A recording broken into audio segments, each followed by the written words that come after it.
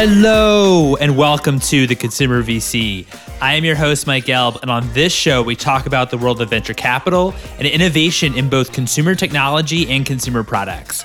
If you're enjoying this content, you could subscribe to my newsletter, theconsumervc.substack.com, to get each new episode and more consumer news delivered straight to your inbox.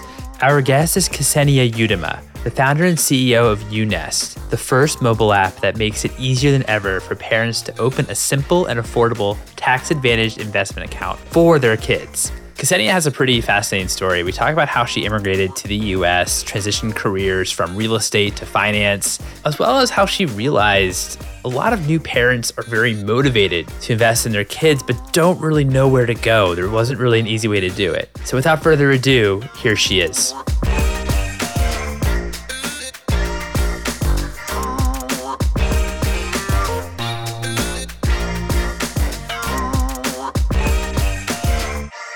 Ksenia, thank you so much for joining me today. How are you doing? I'm doing great. Thanks so much, Mike. I really appreciate you coming on the show. So I know you moved to the United States when you were 18. What brought you to the US and what was kind of your first American experience? Yeah, so I was a student, and the idea was to come to the United States to work for 3 months during the summer at some, lower paid jobs like McDonald's and what have you. And then the idea was that I was supposed to go back. What happened in reality, the first state that I visited was Florida. So my plane landed in Florida. I looked around and I was like, wow, the weather seems amazing. I love those palm trees and ocean and people are smiling at me. And, everything is so perfect. So why would I go back to the country that, in my hometown, we had, winter for 9 months straight. So it was a very, drastic experience, weather-wise, and just how people treated me. Obviously, I was always very focused on education and wanted to build great things in life and wanted to have successful careers. So those education opportunities were super attractive to me. So I called my parents and I was like, okay, guys, I'm not going back. So I was like, look, I want to give it a try and just build my future in this country. That's awesome. That's really cool. And so you were 3 months in Florida, right? 2 months in Florida, and then I moved to LA. So why did you move to LA? Why did you come west? I'm in Los Angeles as well. I'm just very curious. Yeah, no, absolutely. So my first destination was Key West, which you may know, it's a small island in Florida. It's not even like Miami, not like a large city. And of course, you cannot really go to great university. You can't get a good job when you are on the island. So I did have some friends living in LA, and they basically said, hey, come over, check it out. We're gonna find you, the first apartment. We want to help you with job. And I was like, okay, great. I have some connections. The city, seems great. Also highlighted that the weather is much better than Florida. I wasn't a big fan of humidity, so it was just a perfect match. I came and I never went back.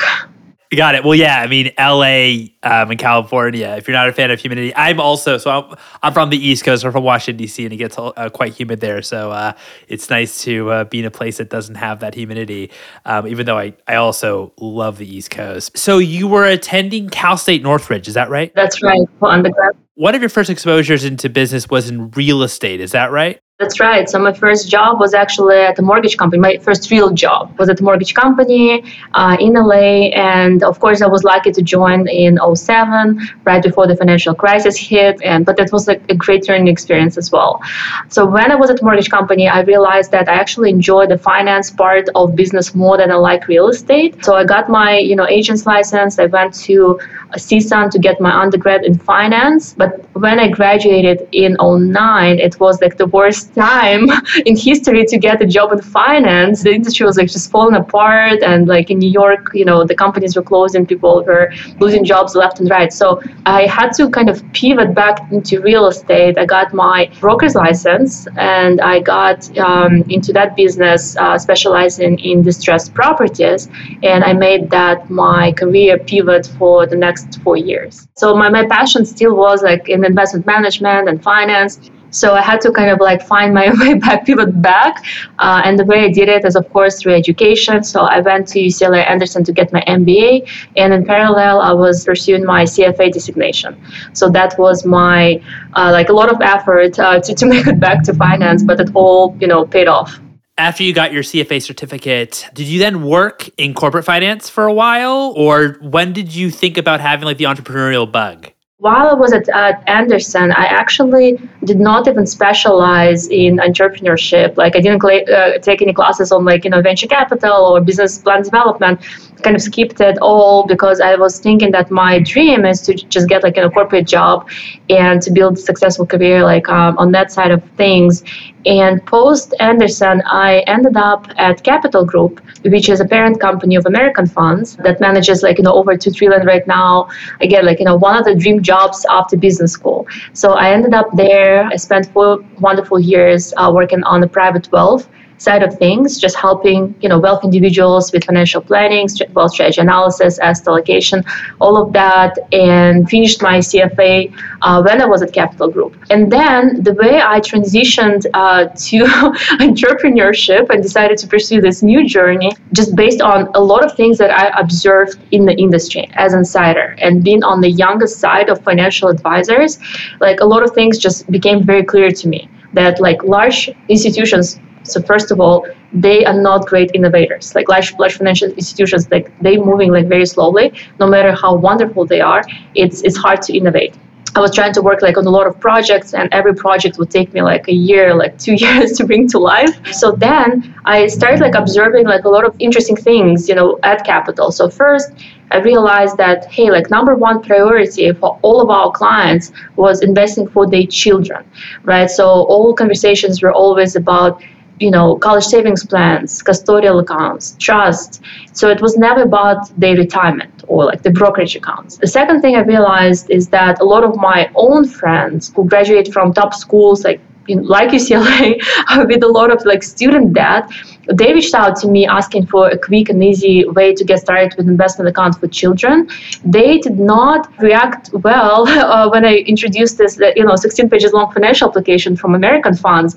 And I was like, look, this is one of the best 529 plans in the industry. Just go fill out this paperwork. I'll help you on the back end. And just realized that's not really how this new generation of parents, of investors doing things. A lot of feedback I got was, hey, we're all on mobile. We use Robinhood, we use Venmo, Mint, you name it, right? All those mobile applications to manage all financial aspects of their lives. And when I looked around, I realized, well, there is nothing mobile-based technology enabled for parents to invest and save for their children's future. So huge opportunity. There is a lot of demand. It's one of the biggest pain points for the consumers. And at the same time, 70% of people in this country don't even know that those accounts exist, custodial accounts, 529s. So huge unawareness, financial literacy is super low. But in my mind, it presented a huge opportunity to build something with technology.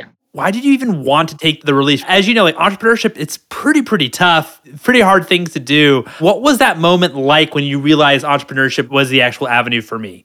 Yeah, so I did a couple of things when I was going through this decision-making process, whether I stay at Capital versus pursue this new journey. I basically started with spreadsheet of all pros and cons for both opportunities. And I realized that pros of taking a chance and try to build it, the pros outnumbered cons. And then for every kind of disadvantage or con, I was trying to come up with a hedge. So again, being very analytical, I was, okay, what if it doesn't work out? What's the worst case that can happen with me? Okay, I can go back to the corporate because now no one's going to take away my credentials, my education, my experience, all of that. And can I sustain to live on a very low base salary for the next year or two? Yes, I can, because I have safety net. I have a husband who is very supportive of this. So at the end of the day, what I decided to myself is that if I don't give it a try, I'm going to regret all my life, right? And I'm still young to recover from any type of failure, right? So that was my thinking. But the opportunity was just too big, and too exciting for me to pass on it. I love the reason why you wanted to explore and it obviously became an entrepreneur. How did you think about UNest in that capacity when you were starting to figure out, okay, maybe there's a new way to distribute these financial products through mobile apps? Yeah, so there was like a lot that I already had, right? The expertise on the business front, where I was able to do like a lot of competitive analysis and just like analytically think about market opportunity, all of that.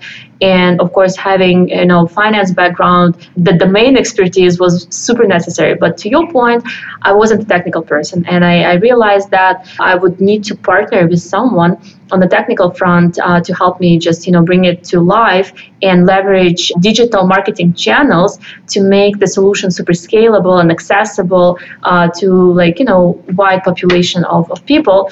So the way I approach this is I actually started going to a lot of networking events and just hanging out with people in tech community and telling them about my idea and mission and the problem I'm trying to solve. So the cool thing was that I found the idea resonated with a lot of people. They loved the mission. They loved the opportunity to solve this huge problem. A lot of people related because they had student loans or they had kids, and they were like, oh wow, you're building something great. So that gave me a lot of encouragement. And then that network led me to finding my CTO. First he became a tech advisor, Steve Buchanan. He had experience on both startups and also large corporations. He knew a lot about how to build fintech architecture. And obviously at the beginning I couldn't pay him any salary because I was still bootstrapped and in the very early stages. So he became an advisor for equity and a little bit of cash. And once we secured the first round of capital, he jumped on board in a full-time CTO position. And pretty much the same thing happened on the marketing front. I realized that, hey, I need someone with a great track record in fintech who knows how to bring fintech solutions to market. So first I got in touch with Peter Mansfield, was known in LA as a fintech expert. He was actually the second guy in the company called Marqeta, which, as you know, just went IPO last year. And he had a series of successful fintech exits. So someone recommended, I think few people recommended for me to talk to Peter. We connected. He loved the mission. He had 3 kids that he had to put through college. So he totally recognized the problem I'm solving. So he jumped on board and helped me with the go-to-market strategy and helped with the first round of funding. And then at the time we were closing the seed round, the last person who kind of joined the core executive team was Mike Van Kampen. So he came from Acorns and he was in charge of user acquisition and growth at Acorns. So he became our first COO and head of growth, and he knew everything about digital marketing channels. He brought that expertise to the team. Walk me through what data points you had as proof points to investors that this is a large market. There's very much a need for this market. This is solving a real pain since you were still in beta. Definitely showcasing that we already built something that's working, and for the investors being able to test it and create accounts for their kids. And by the way, the investors that decided to put a check in the company, they all were parents, right? So first of all, the idea really resonated with them because they had kids. Second, we already had 1,000 users on this iOS beta version, and we knew the unit economics, right? We were talking very confidently about our user acquisition numbers, our LTV. We could predict. So basically the idea was if we can get this first round of capital, we can extrapolate it and achieve explosive growth because we already know that demand is there, market is there, people really craving for this kind of solution, and we already proved that unit economics work. Got it. No, that's helpful. And so you already had early adopters when you were pitching to investors that were using the beta version of the app. I mean, even just backing up one bit more, how were you able to get early adopters to come on the app, interact with the app, and obviously sell them financial products? Yeah, so the early adopters came primarily from 3 sources. First was my UCLA Anderson network. So I reached out to the mailing list and got some early adopters there. That was very easy. Again, a lot of people who have student debt and have kids solution resonates. We also went to some social media like Facebook groups where parents talked about kids and asked for the beta testers there, and just organically through the app. Right, you can bid on some search terms in the app store to attract people who are interested in the solution. Talk to me a little bit about the monetization model. How do you make money, and did you start charging like day one? So we made solution pretty much free for the first cohort of beta users, and then when we went public, it was paid version day one.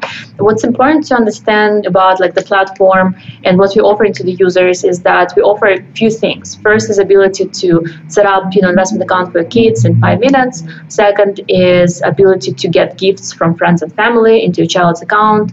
And third is getting the rewards from our brand partners every time you make a purchase, right? Like something falls into your UNest account. So for the access to the platform, we charge a subscription fee of $3 per month. So that's the main way we as a business make money.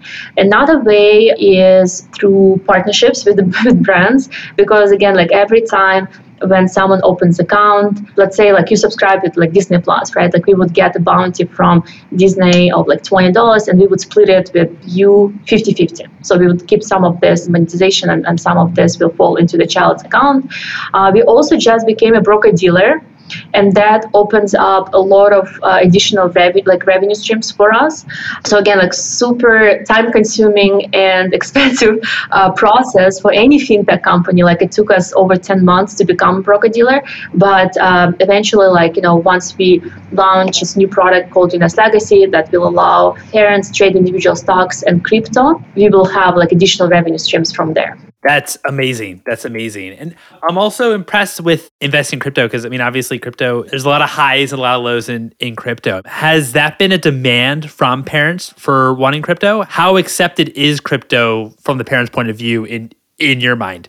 One thing that we did last year is we sent a survey to the entire user base to understand what parents would like to see more on UNest platform. So it wasn't just a decision that we made in isolation.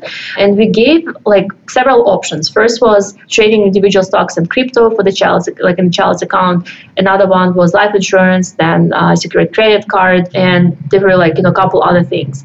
And crypto and individual stocks was number one with it was just overwhelmingly high demand from our user base. So the second thing realization that if you look at what's going on in the news cycles in the market, we kind of realized that hey, in 2021 crypto reached the mainstream adoption. I would argue that now more people heard about crypto versus some traditional asset classes like mutual funds and ETFs, right? And even having casual conversations with some of my friends who are all parents, I just started doing it an exercise. I started asking them at the dinner table, hey, if you could buy a stock and hold it in your child's account for the next 10 years, what type of stock would it be? And the response is we wouldn't buy stock, we would buy crypto, right? Because again, what is the asset class that is perceived by public right now as the asset class that has the greatest potential to appreciate in the next 10, 15, 20 years? So a lot of parents think that it's cryptocurrency versus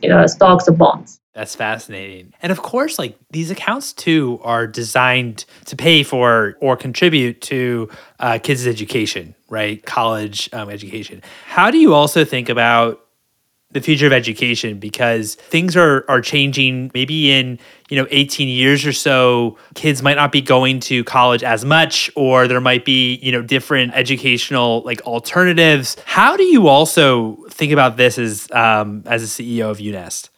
It's important to know the story of the company, right? We launched a solution on 529s, right? So 529 accounts, tax-free accounts that are meant just for education, college or other educational expenses. And in the middle of COVID, we actually made a pivot to a different type of solution called Atma Agma or UTMA that's more flexible. And that pivot was caused by two big drivers. First of all, we realized that trying to build something on the with 529 industry can be pretty complex and challenging because how antiquated the industry is. Like early days, we had to, all of the apps looked very sleek and easy on the front end. On the back end, we still had to do a lot of things like manually and like faxing things versus, using APIs. And then during COVID, like this feedback that you just mentioned, that, hey, parents have different priorities for their kids.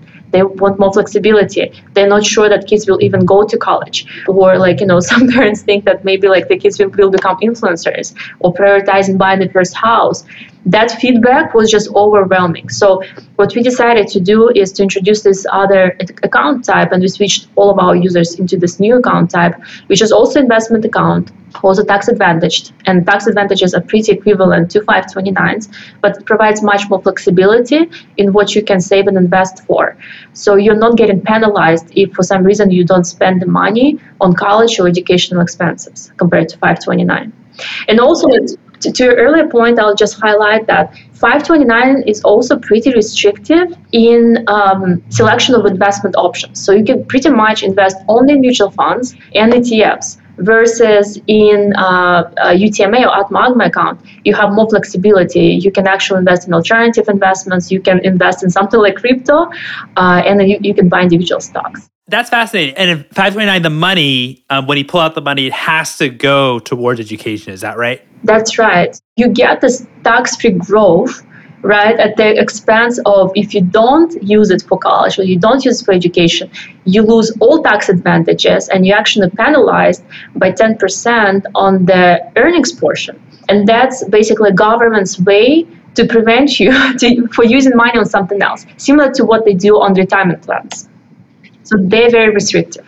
What are some other parts of your business that was affected either positively or negatively due to COVID?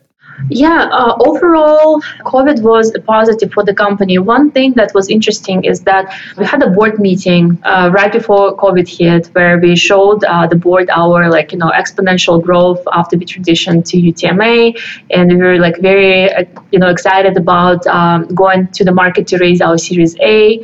And pretty much, the very next week, the world shut down. We could not go to, to the Bay Area, to East Coast to meet with those investors that were very interested in meeting us.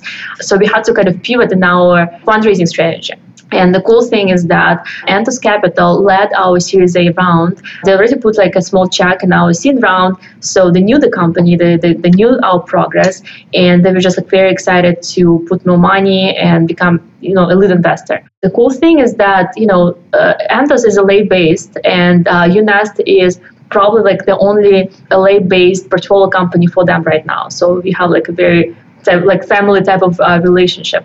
So that was a pivot. And another interesting thing that happened during COVID, again, first, you don't understand how you're going to hire all these people, right? And build culture, because you're pretty small company, you're growing fast, you just raised, the new round of capital, you need to deploy it, and you need to hire talent, and you need to find new people. How do you do it? But what we also realized is that COVID gave us an amazing opportunity to hire outside of LA and outside of California and get access to amazing talent from Utah, Colorado, and even other countries by transitioning, the entire operations to remote work environment. What is your approach to customer acquisition strategy, since now you have a fresh pot of funding and looking to grow? Yeah, so about 40% of this round is meant for marketing. And on the marketing front, we are doing several things. So paid user acquisition worked extremely well for the company in the past, and affiliate marketing channels, so partnering with other bloggers and other teen techs, just share the partnerships there. And of course, as we mature, we also have more brand presence and more organic growth as well. And another thing that we implemented right now, so after we raised Series B, we brought on board John Walker as a president. So he is serial entrepreneur who launched and exited 3 companies. He spent about 10 years in venture capital. So he is pretty much spearheading this new product, UNest Legacy, which will have this crypto component. And again, like because there is so much hype and excitement about this crypto component, in addition to growing our user base through those different marketing channels, we also will be launching the waiting list for the crypto product and building like additional user base through that. Nice. What are some other ways you've been able to learn what products or even what features? Because I love this idea that you mentioned and also been able to execute on, where you're taking what customers want and then you're producing products for customers. Are there any other examples that you have where you've been able to do this? Yes, so actually our UNest Rewards engine, which, like I just mentioned, the partnerships with 120 brands, also gives us a lot of insight and data about what customers really use and what what they want. So I would highlight that one of the most successful partnerships so far was with life insurance companies. And I guess it's also no-brainer because there is a lot of overlap. When you become a parent, 2 things you automatically think about is I need an investment account for my child, or college savings account, and I need life insurance because what if something happens to me? So a lot of overlap and huge popularity on the platform for those type of products. So again, as we think, okay, what is that next thing we want to build, or who do we want to partner with? We're trying to kind of double down on what already works on UNest Rewards. What are you looking to accomplish in 2022 and beyond? I'd love to learn more about the vision for UNest. Oh, absolutely. So for 2022, I would say that definitely the digital assets will become one of the main focuses for the company. So not only the crypto that we already talked about, but also how can we explore NFTs, for example, to allow friends and family, instead of just gifting cash into the child's account, gift NFTs. Or how do we explore some staking and yield from cryptocurrencies to make more rewards and create more opportunities for parents to easily grow that investment account for their child. So definitely for 2022, that becomes a big focus for the company. And another big focus, ESG portfolios, which we will launch pretty soon. So again, our audience consists of millennials who are very environmentally conscious and they want to invest into things that matter to them. So again, we've heard the feedback from the market, we've heard trends in the market, and we will be launching a set of ESG portfolios this year as well. And for the future, so one thing that kind of excites me about the solution and what we're building is the opportunities are limitless in terms of where we can go next. So we definitely have plans for international expansion, and we want to build global product because from what we learned, currently there is nothing like this exists in Asia or Europe. Right, and typically companies or startups in Asia and Europe, they try to copy something that's been already successful in the United States. So, for example, a lot of companies are building neobanks or they're building Robinhood 2.0 versus, we have this mission of regardless of economic background, geography, religion, race, all parents supposed to have an easy way to save and invest for their kids' future. Where can we go with this solution? Any country. Amazing. That's a very grand mission. That's awesome. What's one book that inspired you personally and one book that inspired you professionally? If I talk about the startup related books, I really enjoyed the book called From Zero to One. And most recently, Hard Thing About Hard Things. Probably one of my favorites. I have a lot of quotes from that book. It totally resonated with me. Another one is Art of the Start. And I'm sorry, I'm quoting too many books probably that relate to startups versus me personally. On the personal front, just because I love reading about investing and I admire a couple people in that space. So one being Warren Buffett and another one is Howard Marks, founder of Oak Tree Capital. So loved the book that he's written a few years ago called The Most Important Thing. Amazing. That's awesome. Really excited to add these to our book list. This is great. My final question for you is, what's one piece of advice that you have for founders? I would say one piece of advice I give at any point of your startup journey, of your entrepreneurial journey, is just do not quit. and be persistent, because startup is a set of like challenges, unlimited challenges, and you will face obstacles, especially the seed round. But I believe that any outcome, especially for the first time founder, is okay outcome, whether it's partnership or exit or acquisition by another company. What's not okay is not trying to push through to see what's on the other side, and persistence definitely makes a big difference for startup founders. I totally agree. Ksenia, this has been so much fun. Thank you so much for joining me today. No, thank you so much, Mike, for inviting. Yeah, I really enjoyed the conversation, enjoyed the dialogue.